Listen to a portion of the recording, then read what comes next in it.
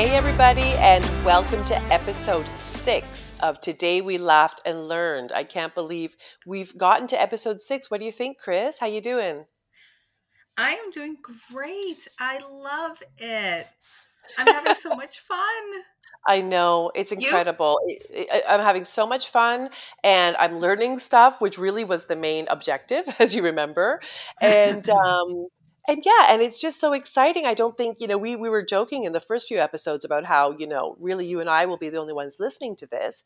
And we've had so much positive feedback and so many listens and followers on our social media. So it's so exciting to think that what we're putting out there is resonating with people. I think that that's just the only sort of validation we need. What do you think? I am beyond giddy every time I see this has been a new listen. I really thought we were going to record these and listen to them ourselves, and that was Yeah. going to be the end of it. I appreciate everybody listening to us. I would love some feedback. Hmm. I think we're improving with every episode. I hope Yeah. everyone's enjoying it, and we do really appreciate it, and we appreciate the followers on Facebook and Instagram and everything. Absolutely. And especially if learn something that you didn't know yesterday, our work here is done kind of thing. So it's all just anything apart from that is just a bonus, right?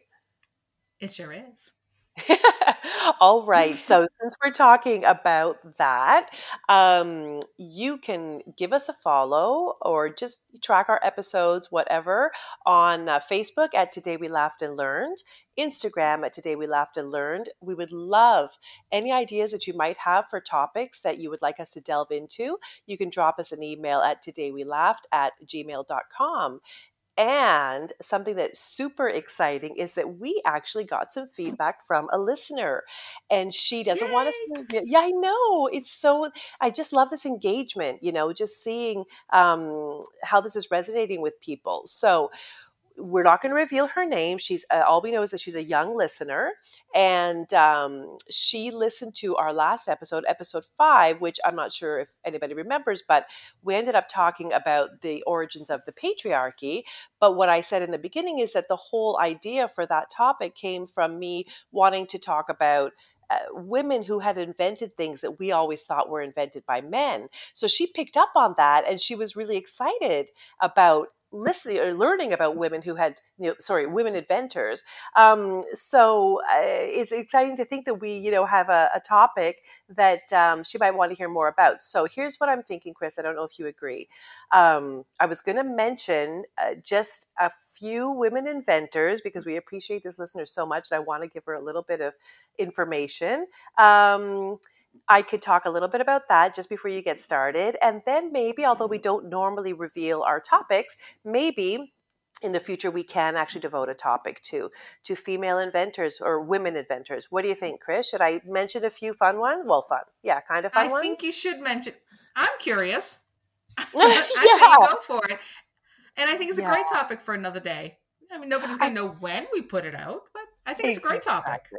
I think so too, and it's just it's so in keeping with the topic of the patriarchy that there are so many things that were invented by women that and these women never get credit. So I just think it's really important to shout out to them, Mhm. and I just really want to thank our listener. We really appreciated that feedback. Um, And anyway, yeah. excuse me, can I just mention something before you start? Is Hmm. if you do drop us an email, please let us know if we can use your name on the air or not. That's why we're Hmm. not including it. It wasn't mentioned if we could use it or not. So, Right. um, Yes. For sure. Absolutely. Yes, absolutely. So thank you, dear listener. We appreciated your feedback. So this is for you. One of the women that I wanted to talk about was Dr. Shirley Ann Jackson.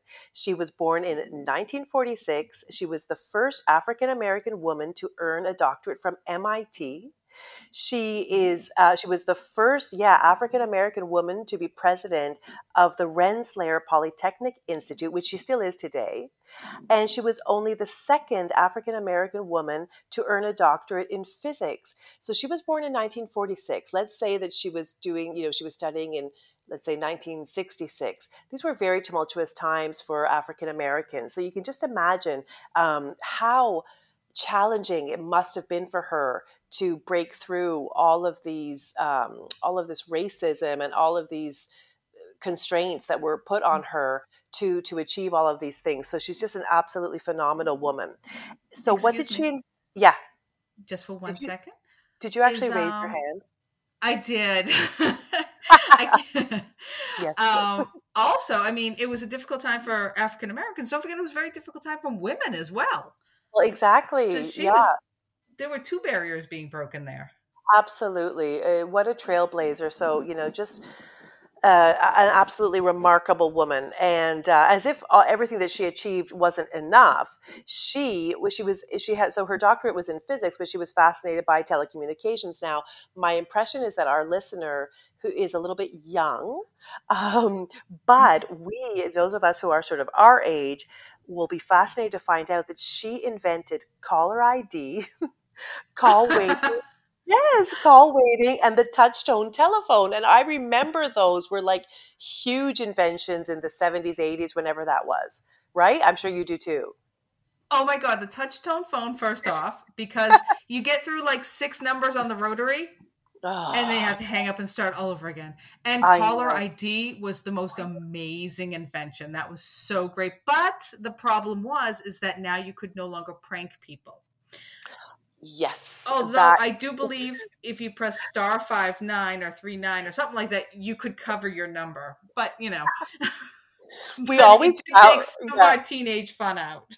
exactly. But we always found a way, right? It's like whenever like a virus gets stronger and the antibiotics get stronger, the virus just gets stronger. So, as teenagers, we always found the way around any sort of constraints that would limit our And they fun. still So, do. oh yes, that's a whole other episode, I think. Or Um, two. yeah, exactly, and a few glasses of wine. Um, so yeah, she was behind these inventions, and her research also led to the inventions of the portable fax, solar cells, and fiber optic cables. So I don't know too much about fiber optic cables. All I know is that they are extremely paramount to so much, of the telecommunications world right now. So she's an absolutely brilliant trailblazer and absolutely worth mentioning. Should I go on to another Wow. woman? Yeah. Sure.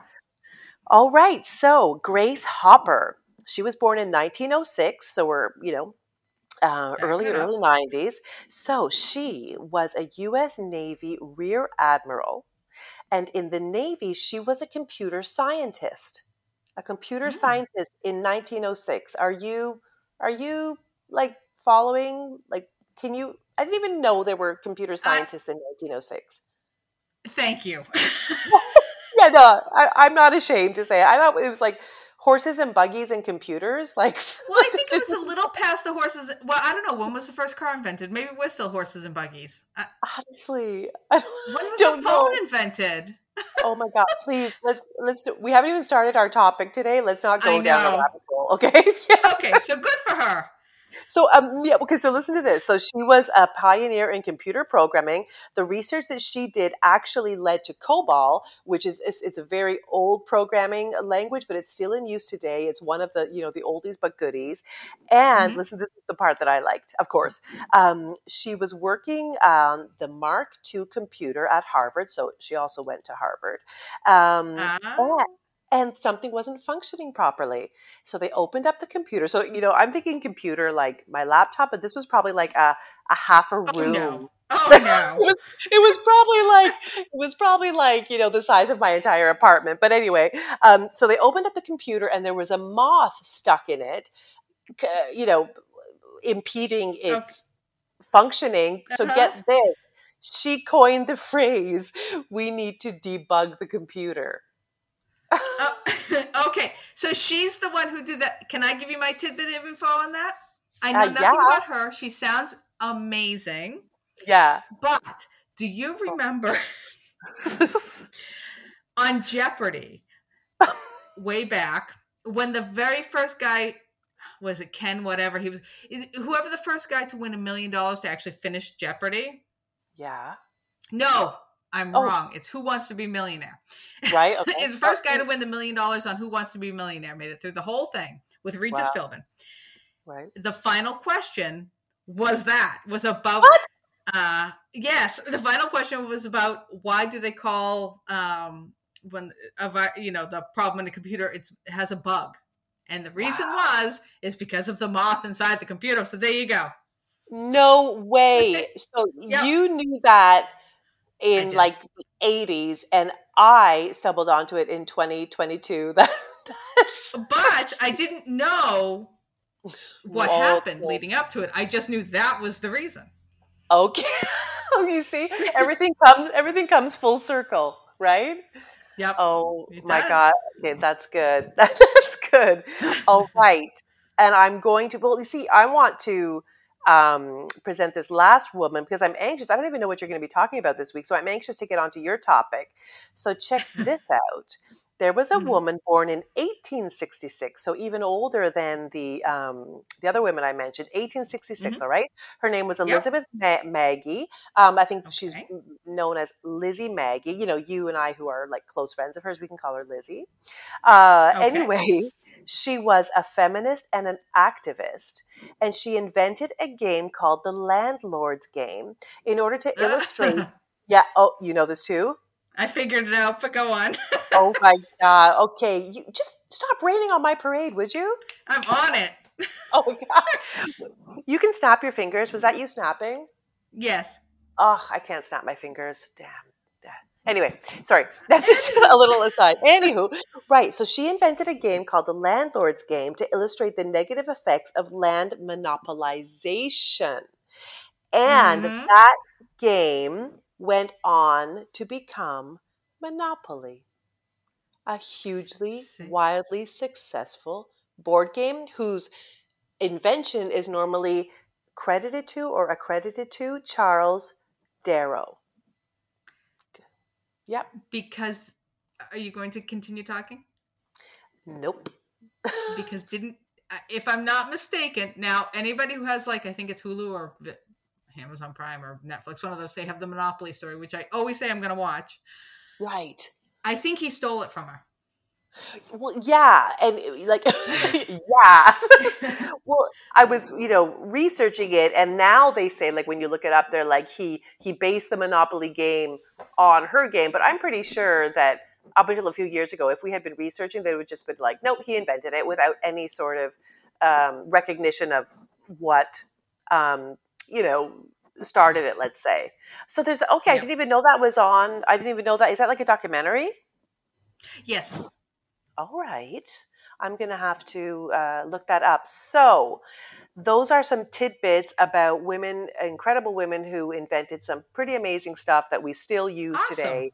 I know. We wouldn't be having this podcast right now if we didn't have our computers and COBOL. I know. Thank you. So I'm All not going right. to go on. Right. So thank you, listener. Thank you so much, listener, for telling you that you were interested in that and for giving us a heads up to delve a little bit into that. All right, Chris, tell me what's on the menu for this week. Okay. Well, I want to thank you, Deb, for last week's topic.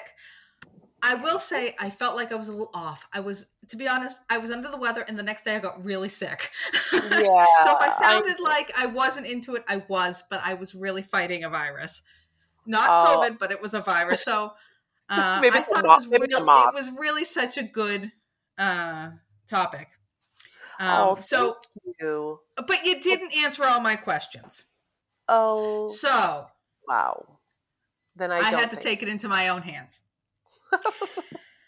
If you remember correctly, could not tell me when did humans first plant seeds. I'm so So, sorry. yeah, well, Yeah. it's time you learn, Chickie. According to Science Daily, Mhm. okay, researchers believe that farming was invented, quote unquote, some like 12,000 years ago in Iraq, the Levant, parts of Turkey, and Iran. Now, Iran is an area of the world first known to be like the home of the earliest civilization. Mhm. However, there was a study done, and it was a lot of pages, and a lot of this with lots of prestigious universities, and they discovered the first plant cultivation actually began earlier, like 2,300 years ago. No, I Wow. lied, So 23,000 20,000. years ago. Yeah, yeah, yeah. Okay. And for those who don't know what the Levant is, Like me, but yeah, I like was anybody. pretending I did. Oh, the Levant. Okay. Well, the Levant. It's the Yeah. region along eastern Mediterranean shores. It roughly is like modern day Israel, Jordan, Lebanon, Syria, and those areas. Oh. So now you know. Now, Hmm. how they figured it out, I don't know, but that's about when they started doing that. Okay. And then I was curious, and again, no info. How did humans decide what plant would be safe to eat? And it's kind of like how we assumed it was. They watched the animals see what they ate, so they followed suit. Or they would, kind of look to see who dropped dead and not eat that plant. So it was trial and error. Oh my And God. Poor animal. finally, Hmm. finally, you could not tell me like when the idea of marriage began. When the institution of marriage arrived. I don't know if I have the right answer because I got my answer from brides.com. Oh my God. I'd like to know when marriage is going to stop being a thing. But anyway, that's a whole other. I think it's working on it, to be honest. Yeah, yeah, yeah. Uh, so, according to this prestigious website, the most ancient societies needed a secure environment for the perpetuation of the species, a system of rules to handle the property rights and Mhm, protection of mhm. bloodlines, just like you said, Okay. Well, and thank you for thus giving me credit marriage for something. and thus marriage handled these needs. So they're Hmm. thinking marriage comes from Middle English, which I had no idea what that was. Hmm. Basically, the period of time between 1150 and 1500. Okay. So it was first seen around 1250 or so, Okay. although they believe the practice predated that. So really, I have no answer for you. Wait a second. So, what do we approximately think that the institution of marriage was created when, like in the Well, 1200s or something? 1250 AD. All right. Well, anything that starts can have an end, like we said. All So, good things must come to an end. So now, oh no, Lord. now, Well, now, stop being okay. fish. I know, I know, I know. Uh, Well, thank you I need for complimenting. You know what I mean? Like, what's it called? Building on everything else I said and finding those unanswered questions. Thank you. I'm sure everybody out there was curious and they needed to know the answer. Absolutely. I'm sure. All right. So, Okay. Now, I didn't know what you were doing last week, which came into what I was doing this week. And actually, the beginning of this episode, believe it or not, kind of goes with what I'm going to talk about. oh, See, my topic this week kind of fell into my lap. I was actually going to do this one last time, but I realized this topic was more to it than I realized. So I did St. Patrick's Day. right. So it turns out it kind of comes on the heels of your episode. Huh. And I have to be honest, I'm truly humbled by this week's topic. I know I will not by any means do this justice. I'm actually ashamed to admit I have no real idea. Uh, I remember all the hubbub created by this topic, but I didn't really pay attention to it. Ooh, I But like now hubbub. that, yeah, I know. Now that I started it, I watched two movies, several Well, YouTube videos, and there's two books I want to go get. wow, I'm uh, fascinated. But you know what? Let's just not forget, and this is something I always have to do too. Let's always not forget that the purpose of this podcast is just learn a few things that we didn't know yesterday. So I'm sure you will do more than justice to whatever this topic is, and we will learn something. Well, yes, and I hope that people want to learn more, or they already know anyway. I'm telling Mhm. you, I just really, my eyes were closed to this.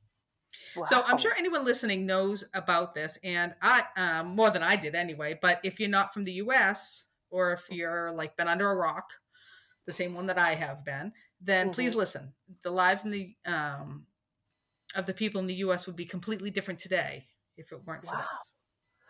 Oh my God, my Uh, curiosity is so piqued. Well, as much as I'd like to give a cute little story with some cute little high points, I can't do Hmm. that. This story has been told, but I wasn't listening, Hmm. and I'll be as brief and concise as I can. But if I chop it down too much, it won't have any meaning to it. I'm So all ears. Did it also grab affect a Canadian people? No. Oh, okay. But I'm just I gonna. don't. Well, I don't know. Maybe yes, maybe no.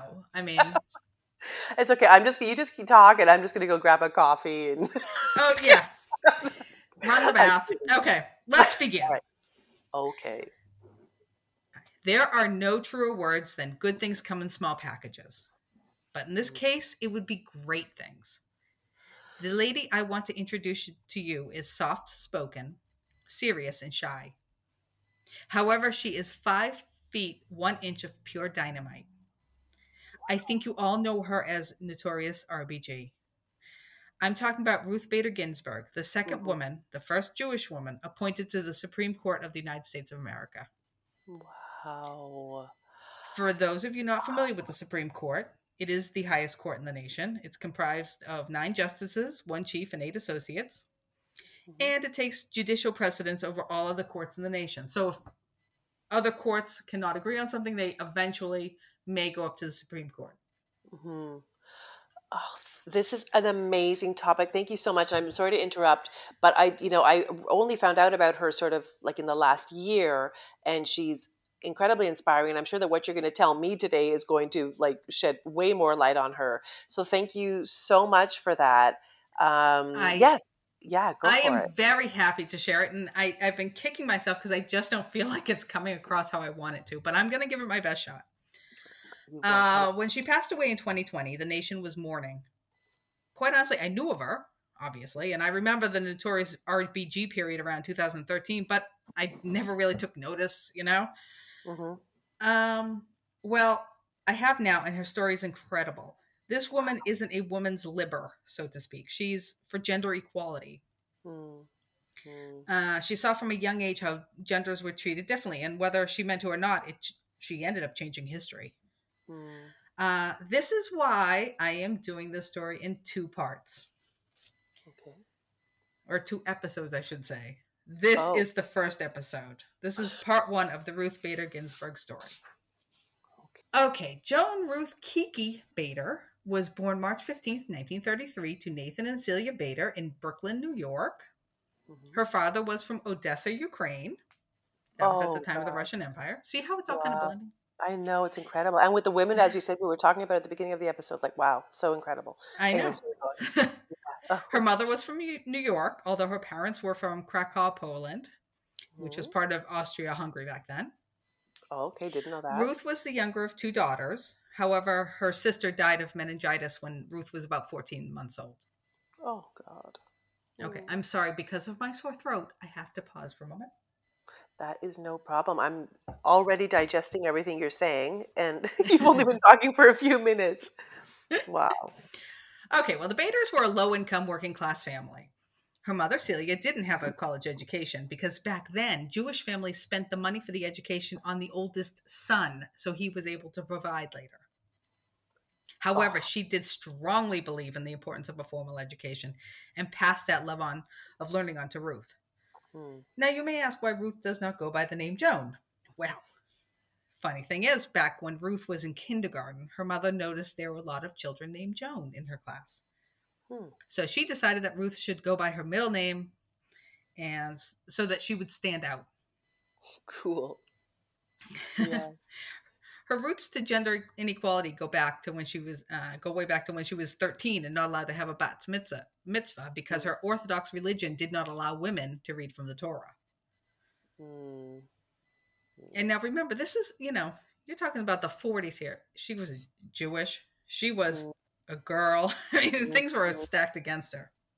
Yeah, and Well, this Ruth is worked hard.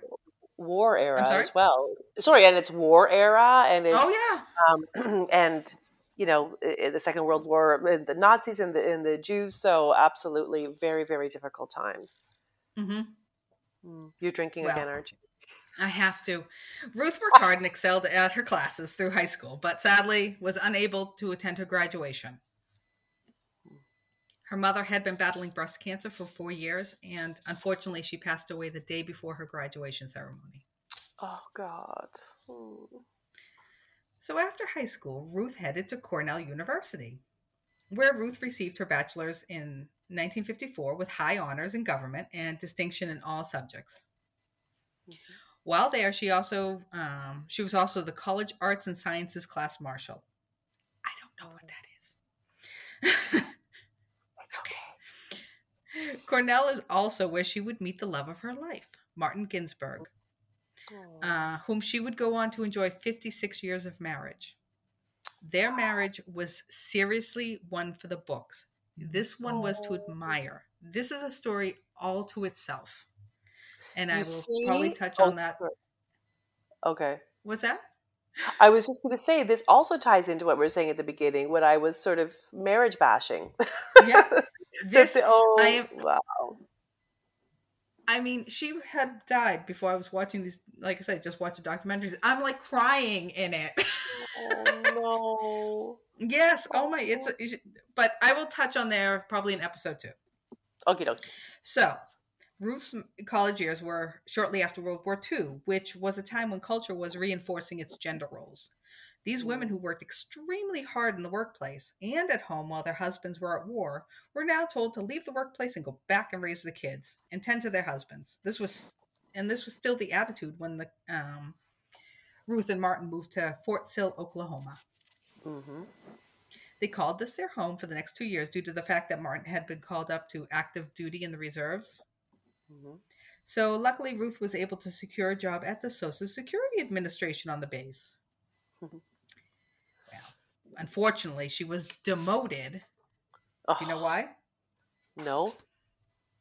Well, she discovered she was pregnant with her first child, Oh my and god. pregnant women would get demoted in their jobs back then. Oh my god. Yeah. So the Well, couple welcomed their. What's that? sorry, I was just gonna say I'm pretty sure it still happens today too, but in a much more what's it called? Sneaky way. But anyway, sorry. Go on. Yeah, no, it's illegal now. So they would have to be very sneaky. Yeah. Anyway, the couple welcomed their daughter Jane in 1955. So after Martin served his 2 years, the couple moved back to Massachusetts, where Martin would resume his studies at Harvard Law. Hmm. Ruth wanted to enroll also, and I actually just learned this today that she chose law. It interests her. It was, but Harvard, they only had business school and law school, but the business school wasn't open to women, so she chose law. Oh my But she did like it anyway. It wasn't like she's like that's all I can do, you know. oh my god. That's So she incredible. wanted to enroll, but she was actually concerned she would not be able to handle the rigors of law school and motherhood and handling of the home. Wow. But Martin encouraged her, and her father also did, and he's the one who helped to decide. He told her, "If you thought it would be too much, and decide to devote yourself to the family, no one will look down on this decision. However, when a person truly loves something, as you seem to, that person will make it happen." Mm. So she enrolled. They hired grandmotherly nanny, and Martin and Ruth arranged their schedules so someone was always home at 4 o'clock so the nanny could leave. Oh my god. Perfect. Yeah, well, Wow. Ruth entered Harvard as one of 9 women in a Mm. class of 500. Oh my god. Now, keep in mind, Harvard just began allowing women in to its university in 1950. Mm. And it's, what now, 55? Mhm. So now what happened next would get any dean fired to this day. Toward the beginning of her first term, Dean Edwin Griswold hosted a dinner for the 9 women in his home. Along with those 9 women, he invited 9 distinguished professors to act as their escort. Oh, for the love of God. Mhm. Then, wait, then he instructed the women to turn to their assigned escort and tell them what they think they were doing in law school, occupying a seat that could have been held by a man. Oh my Like, god. what business do you have being in law school? You better explain it to these professors. Oh my god. Oh, for the Yeah, love well, of God. Yeah. Sorry, I she have was no witty comeback to that. It's just mind blowing. well. Ruth was really irritated and actually caught her by it caught her by surprise. She actually knocked over an ashtray when she was told to do this. Uh, Wait a second. Knocked over an ashtray. So I'm thinking of an ashtray, like a small ashtray, like on a table, but it was probably one of those like freestanding that's what ones I'm on. guessing. The one, yeah, back in the 50s. Can you picture it? The tweed couch Yeah. with the stand up ashtray on the long Yeah. skinny. Yeah. Yeah, like brass and it was Yep. okay. Anyway, I digress. Yes? um, but Ruth was never one to answer a question in anger or frustration. Her mom taught her that. So she Mm. came up with an answer that she thought would satisfy the dean and the professors.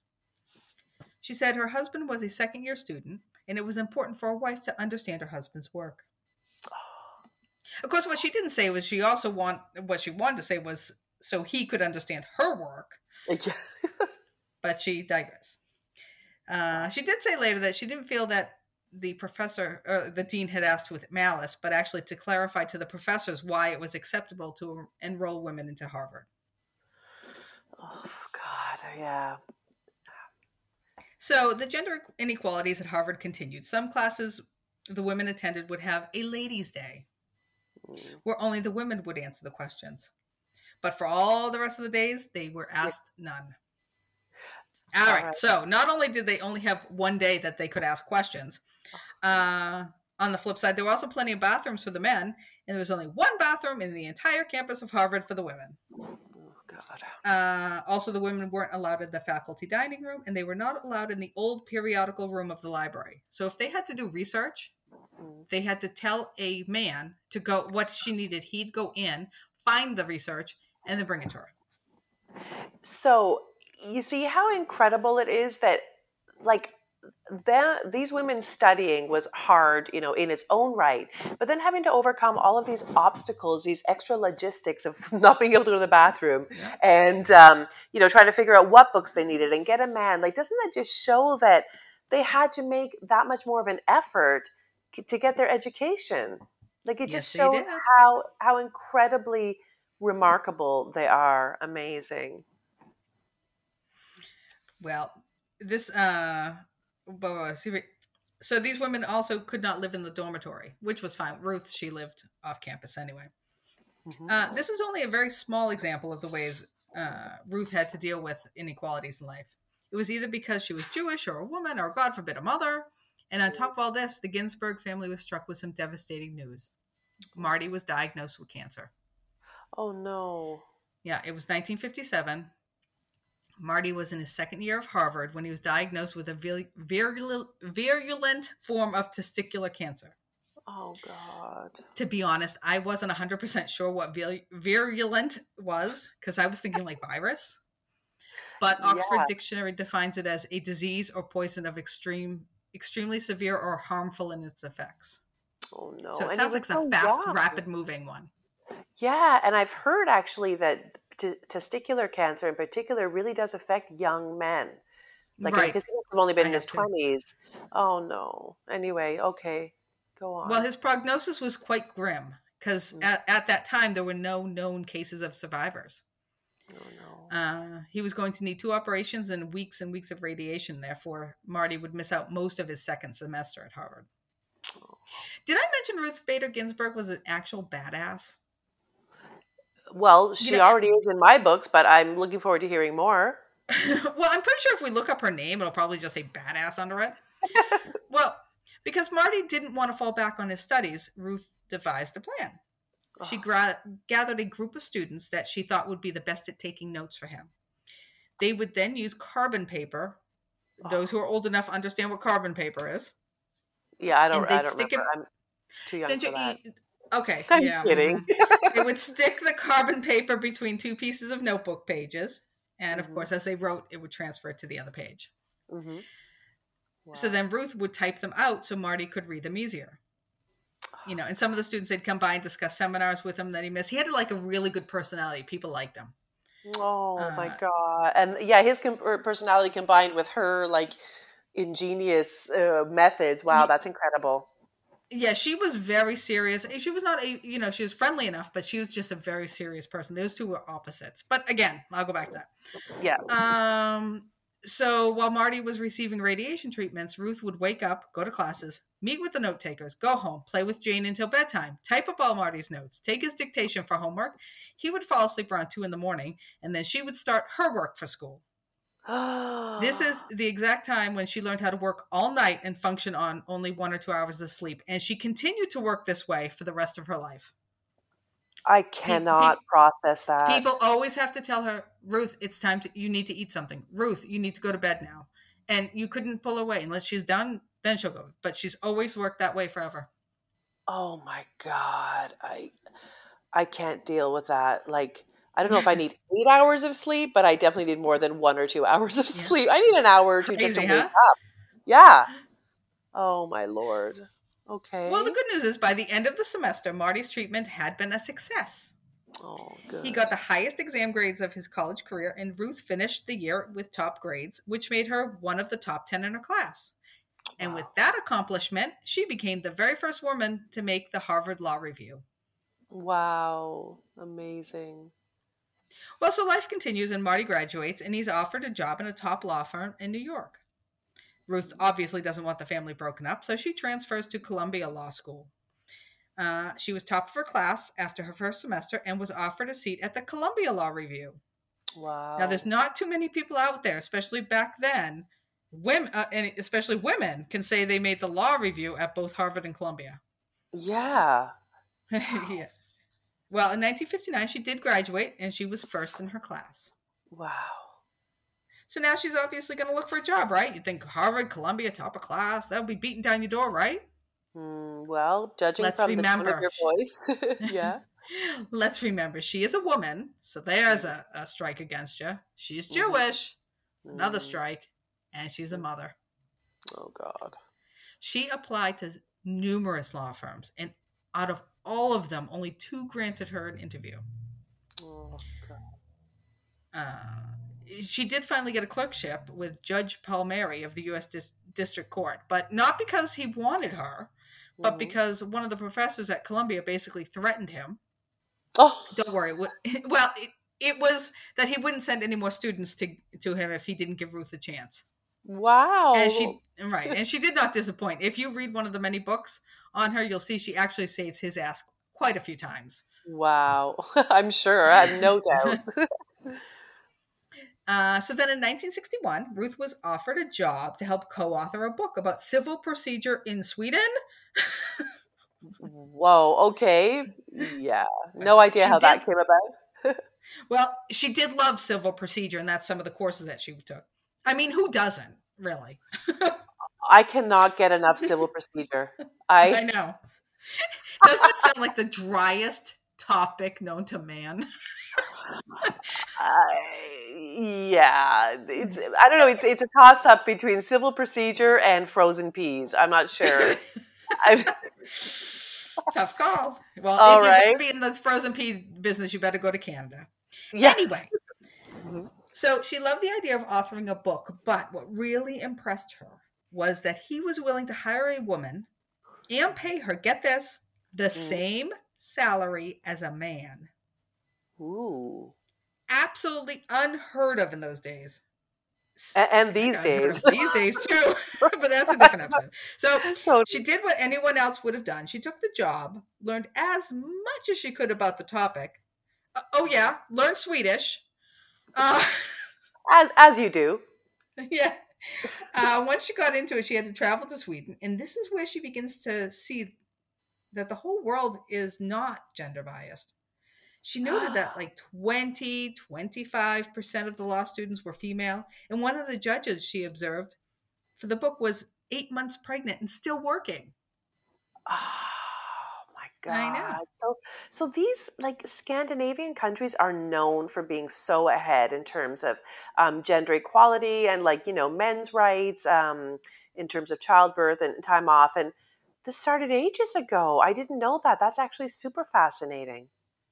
Yeah, I mean, the Nordic countries are amazing. Wow. All right. Okay, so in 1963, she finished the book Mm-hmm. and she was hired by Rutgers University as a professor. However, her pay would be quite low as they were a state school. Oh, and Mm-hmm. they would pay her even less. You know why? Because she's a woman?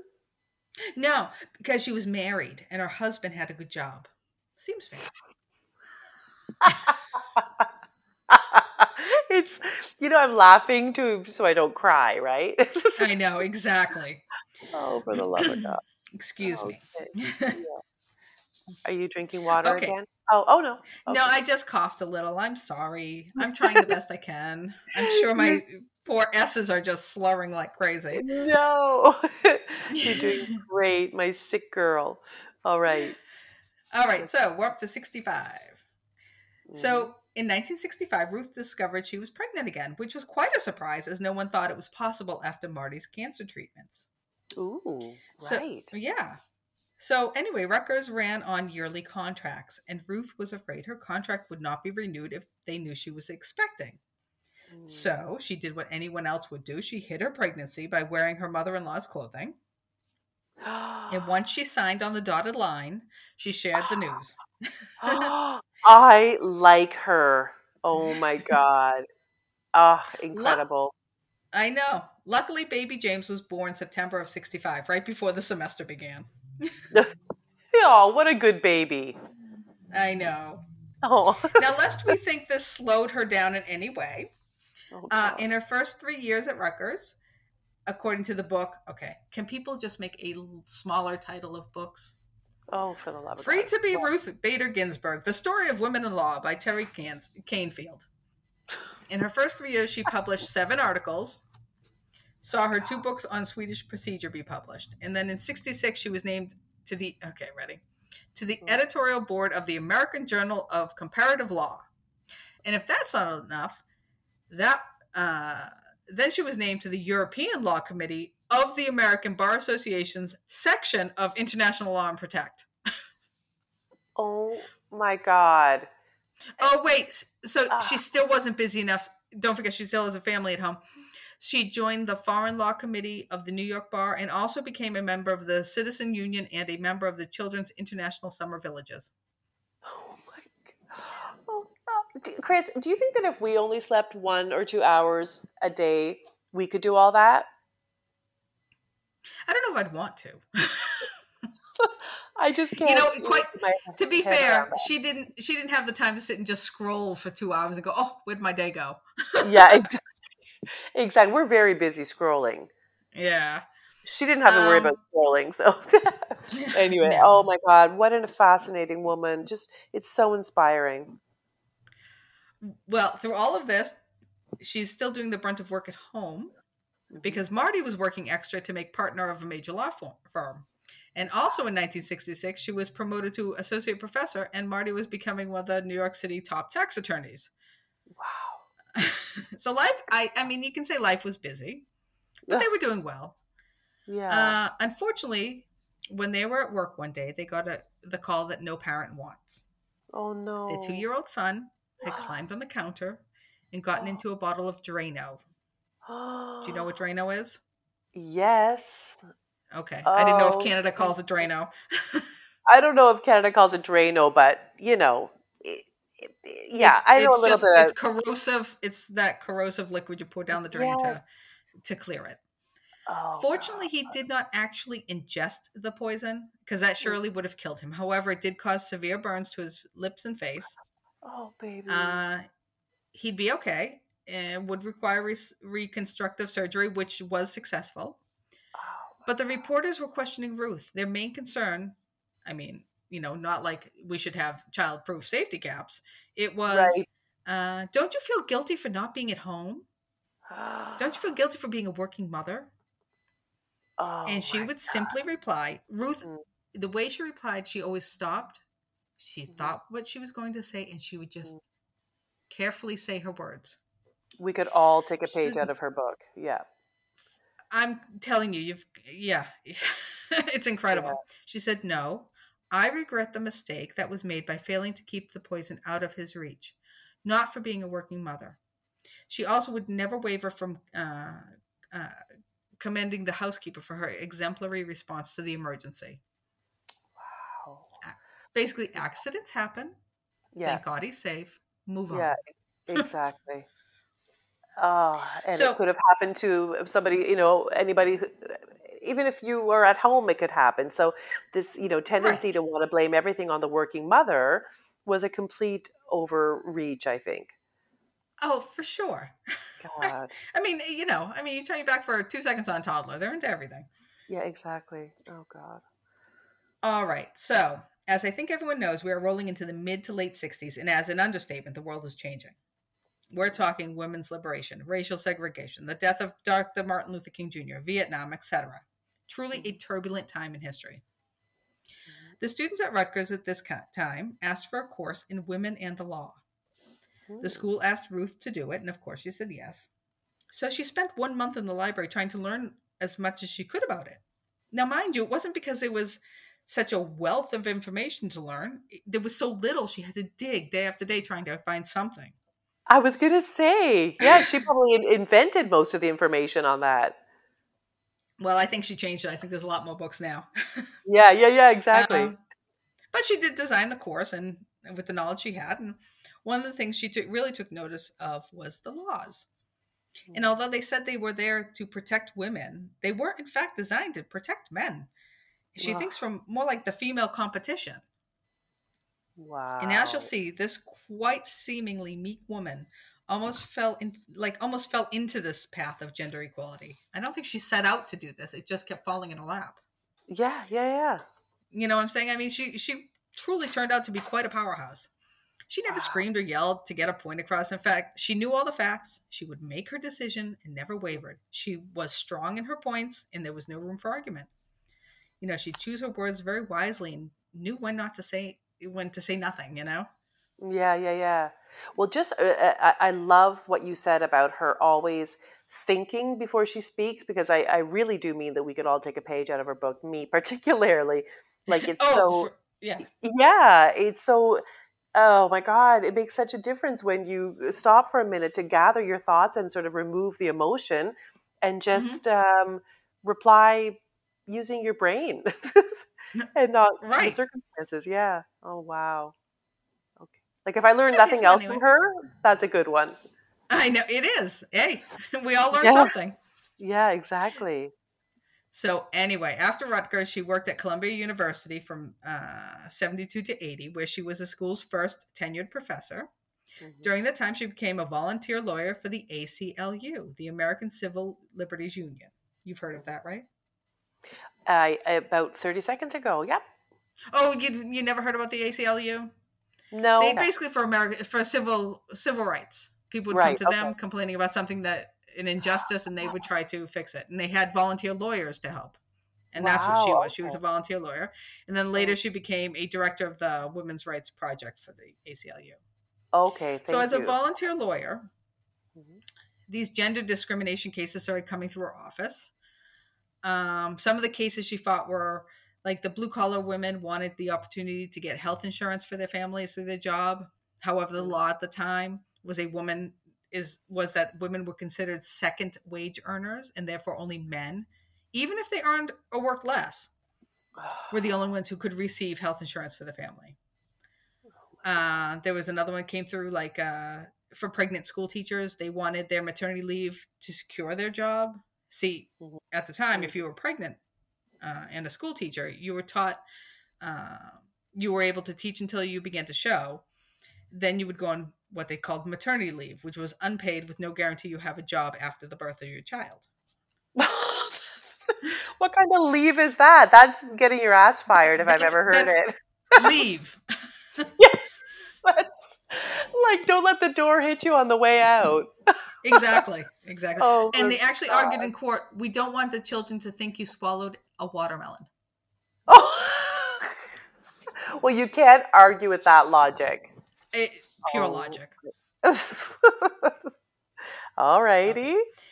Well, while she was volunteering with the ACLU, she argued over 300 gender equality cases, and six of them actually she took up to the Supreme Court, and she Wow. won five of them.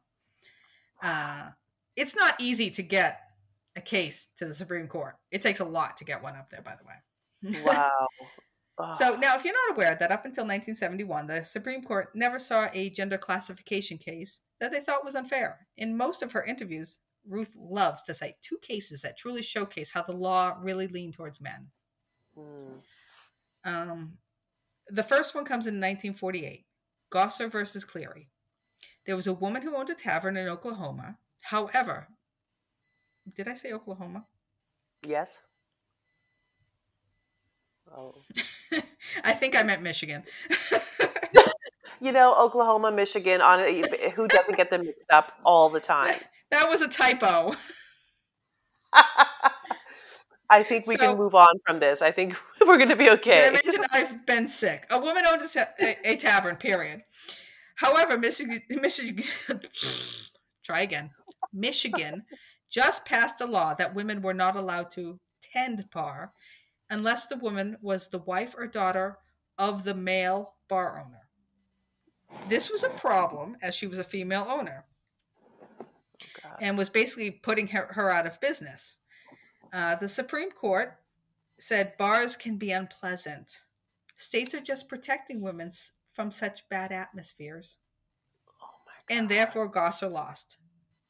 Back in 48.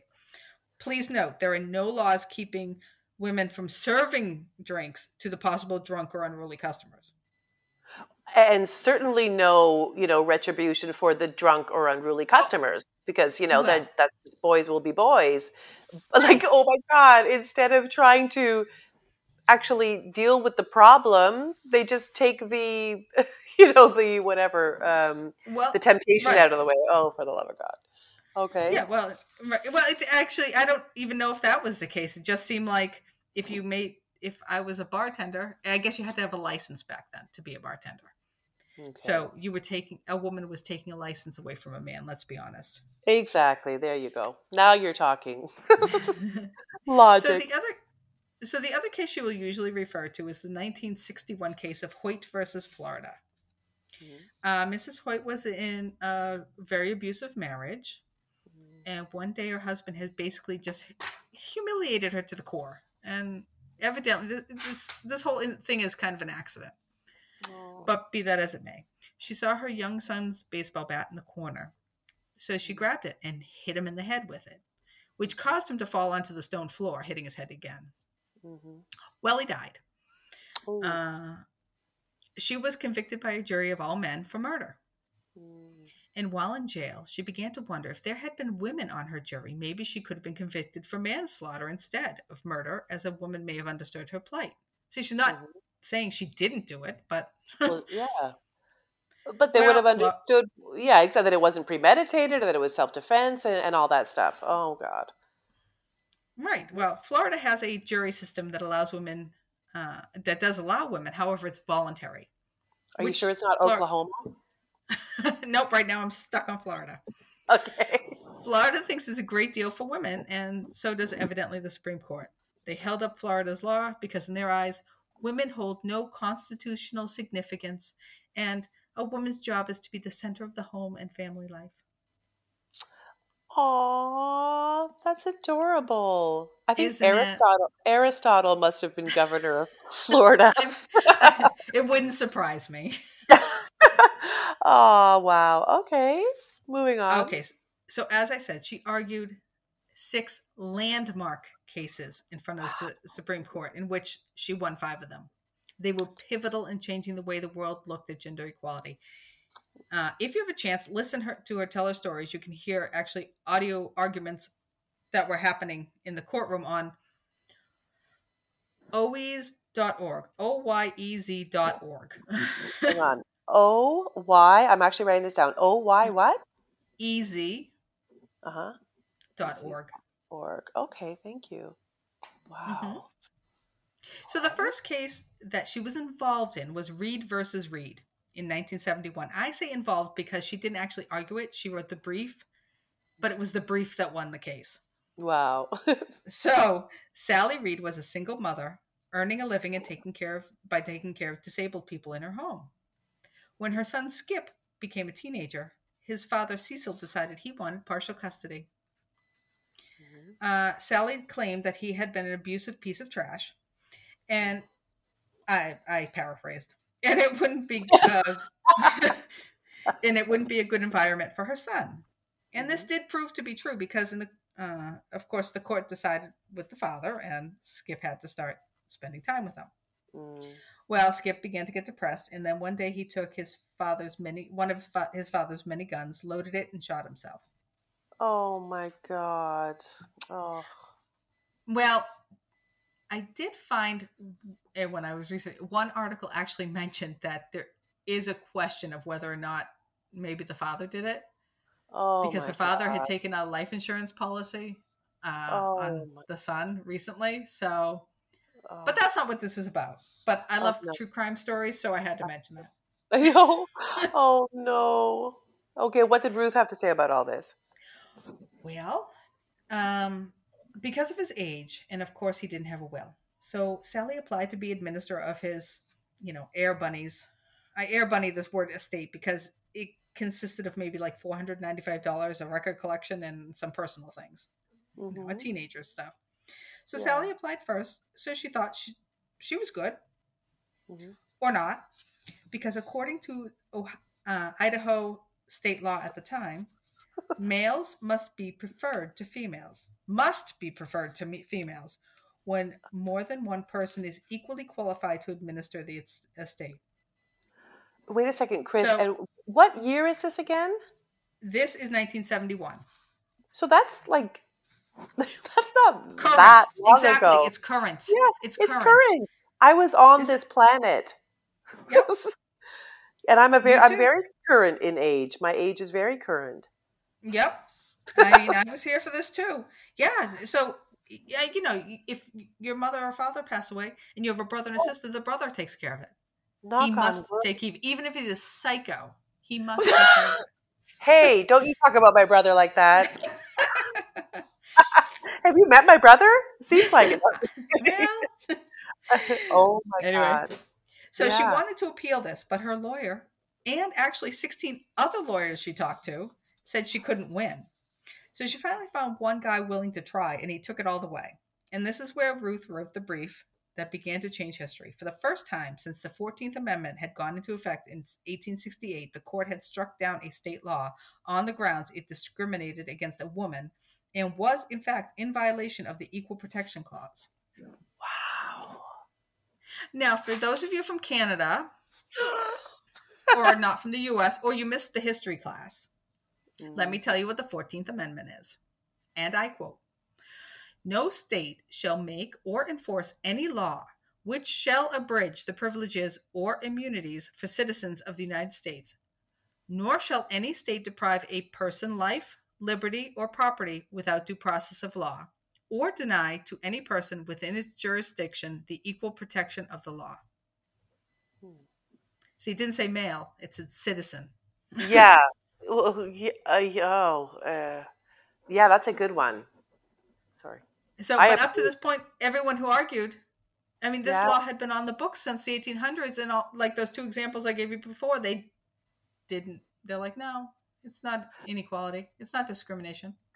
So this law, like the 14th Amendment, was written with that wording, like in Yes. 1867 or whatever. Yeah. Citizen, right? Because Yep. I'm surprised that it wasn't man. I know. Um, wow, that's incredible that it had deliberately been misinterpreted, so many times. Incredible. You mean Wow. by the man? Mm-hmm. Yeah. Wow. Okay. All So the right. next one that Mhm, Ruth won, mhm. the next one in front of the Supreme Court was a landmark 1973 case of Froterio versus Richardson. I This keep is the thinking you're going to say Kramer versus Kramer. Oh well, no, actually, believe it or not, they didn't make it. This is the this is actually the first one she actually argued on, and boy was she nervous. She does make reference to the fact that she made sure she doesn't eat anything, that she Oh, didn't eat anything that day because she was so nervous. oh, Anyway, baby. Mhm. Froterio was a woman in the Air Force. She applied for benefits for her dependent husband. The Air Force told her she needed to prove that he was a dependent before he could receive those benefits. However, men did not have to prove that their wives were dependent on them. It was just So assumed. Ruth Yes. stated in her argument, and I quote, "Why did the framers of the 14th Amendment regard racial discrimination as odious?"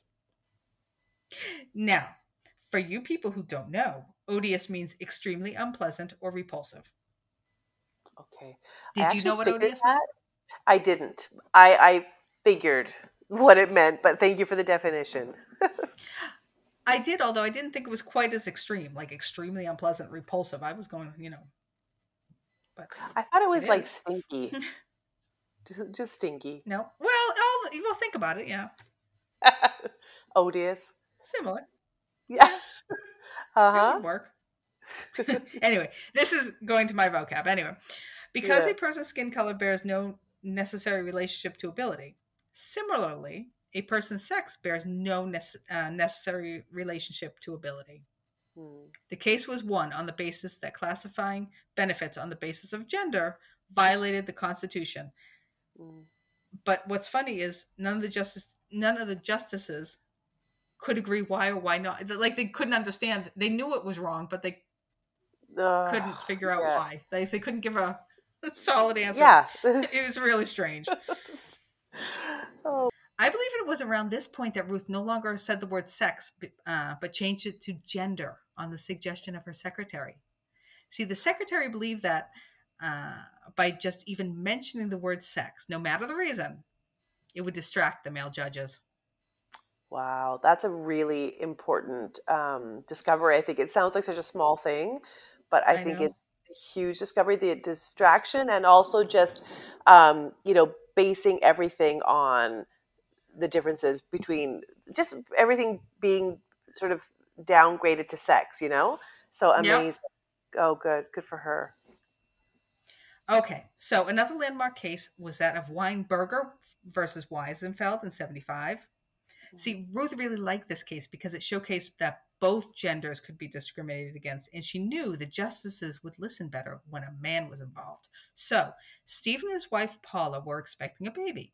Now, Paula had been a teacher and was working well before and after they got married. In fact, she was the primary source of the couple's income. And she worked right up to her ninth month. Everything was good. And when she delivered, the baby survived, but sadly, Paula did not. Oh, God. I know. Mm. So now, Stephen was the main caregiver, and he didn't want to work full time, and he knew he could get by with part time pay and Paula's Social Security benefits. Mhm.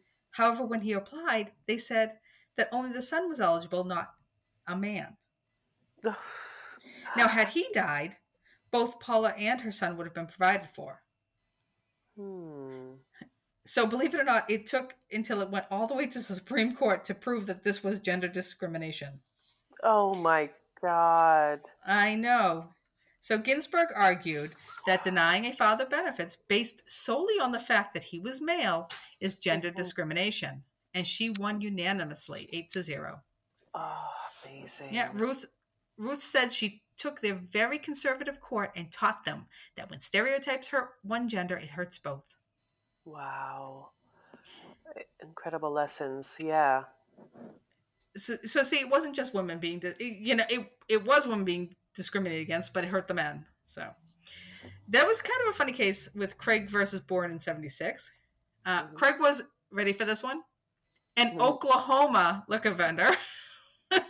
Are you sure it wasn't Yes, yes, Michigan? yes. Okay. Well, our friend Craig was challenging the law that prohibits the sale of non intoxicating 3.2% beer to males under 21.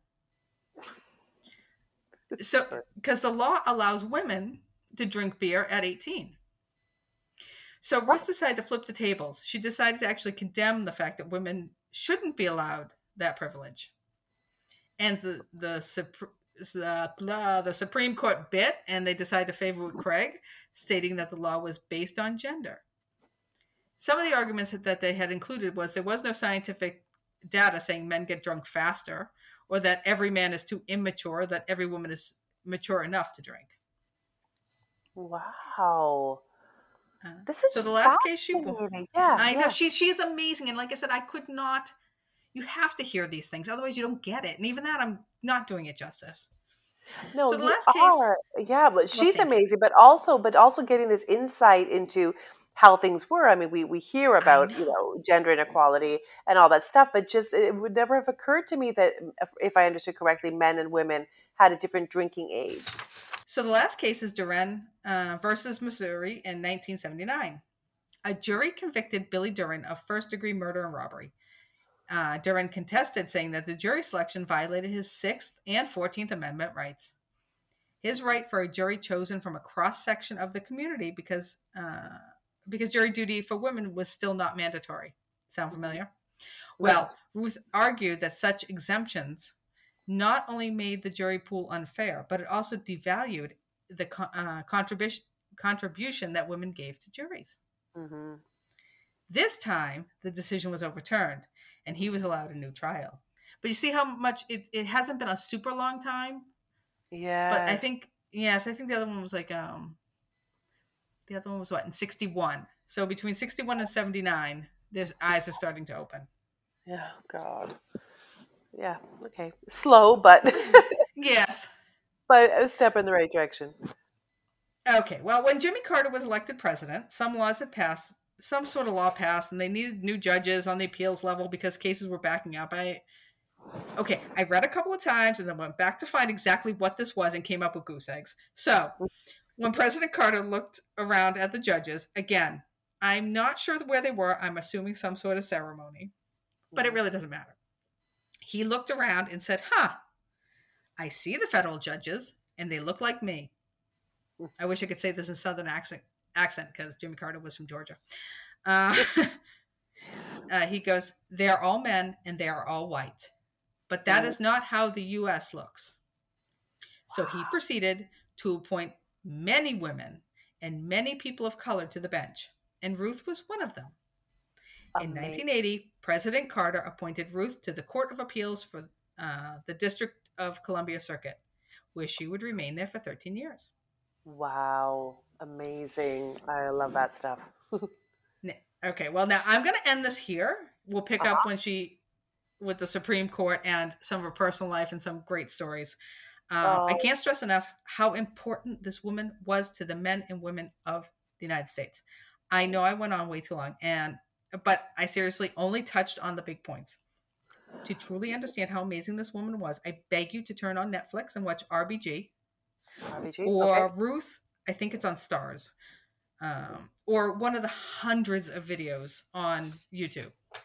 And if you Wow. have like a tween or a teen, boy or girl, doesn't matter, get Hmm. them to watch it too. There is Okay. a wealth of information out there. This is not a hidden topic, it's everywhere. Yeah. There's also tons and tons of books for all ages. Like you can get a book for your 4-year-old, you can get a book for your 10-year-old. There's millions of books. There's two Wow. that I'm going to go get. It's called My Own Words by Ruth herself Hmm. and Notorious RBG, The Life and Times of Ruth Bader Ginsburg by Erin Carmen. Wow. Oh, thank you for those references. Yes, I'm gonna at least start, with Netflix and Go on watch. Netflix. It's so good. Oh, but you know what? Thank you because I wouldn't. I mean, of course, I knew who she was, but of course, I didn't know any of these details. And when you describe it, or maybe in general on this podcast, we sort of set the scene too, right? Like it's so easy to think, oh, so and so was a trailblazer. Okay, but really, what was she dealing with? What were things like then? Like it's important to set the scene and really see how things were when Well, and the if you were anything like me, I said, yeah, "Oh yeah, woman on the Supreme Court." The first one was Sandra Day O'Connor. I remember that, and yeah, this yeah. one, I knew nothing Yeah, or why she was there. But now there's no way that I could leave out her early years. You can't just pick up when she became Supreme Court justice. You can't. You have to learn what she did uh, exactly. Well, years ago. exactly why it's so remarkable how she got there and what the chances were of her getting there and I everything she had know. to overcome.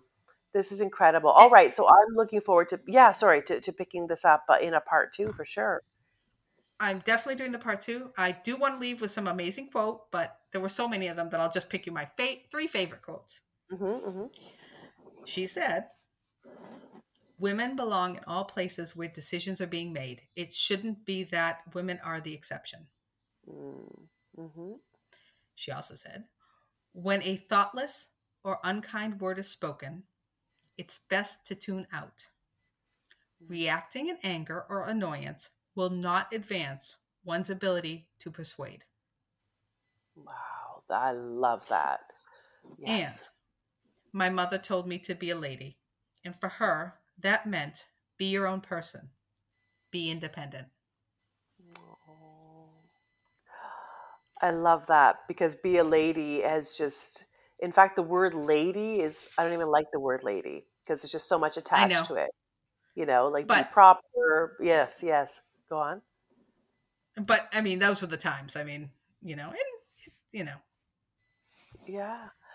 Oh, amazing. I can't wait to hear more about this, Chris. I do think you're doing justice to it because I'm fascinated by her and I can't wait to watch this documentary. So yay, we're looking forward to that. So for today, should we wrap up? I think we should. I've drawn on way too long. No, I hope not at all. everybody. I hope everybody learned a little something today. Oh, I'm sure they did. And this was a little bit of a departure from our normal, what's it called, format because I wanted to address our listeners' requests. So, I took a longer time to do the introduction. So that's no problem at all. This was amazing. I So, think it's all good. yeah, I definitely do. And so, we were saying at the beginning, we want to thank everybody so much for tuning in and giving us a listen and showing all of the love that you've been showing. If you're on Instagram, follow us on Today We Laughed and Learned. If you're on Facebook, Today We Laughed and Learned, we'd love to hear from you, whether it's in the comments or personal messages or on our email, todaywelaughed@gmail.com. I know for sure, Chris, that today we laughed. And learned about Ruth Bader Ginsburg. We sure did. Thank you We so much did. for We that. did. It was fantastic. Thank you so much for everybody for listening, and Mhm. have a good week. You too. Bye, everyone. Thank you. Bye bye.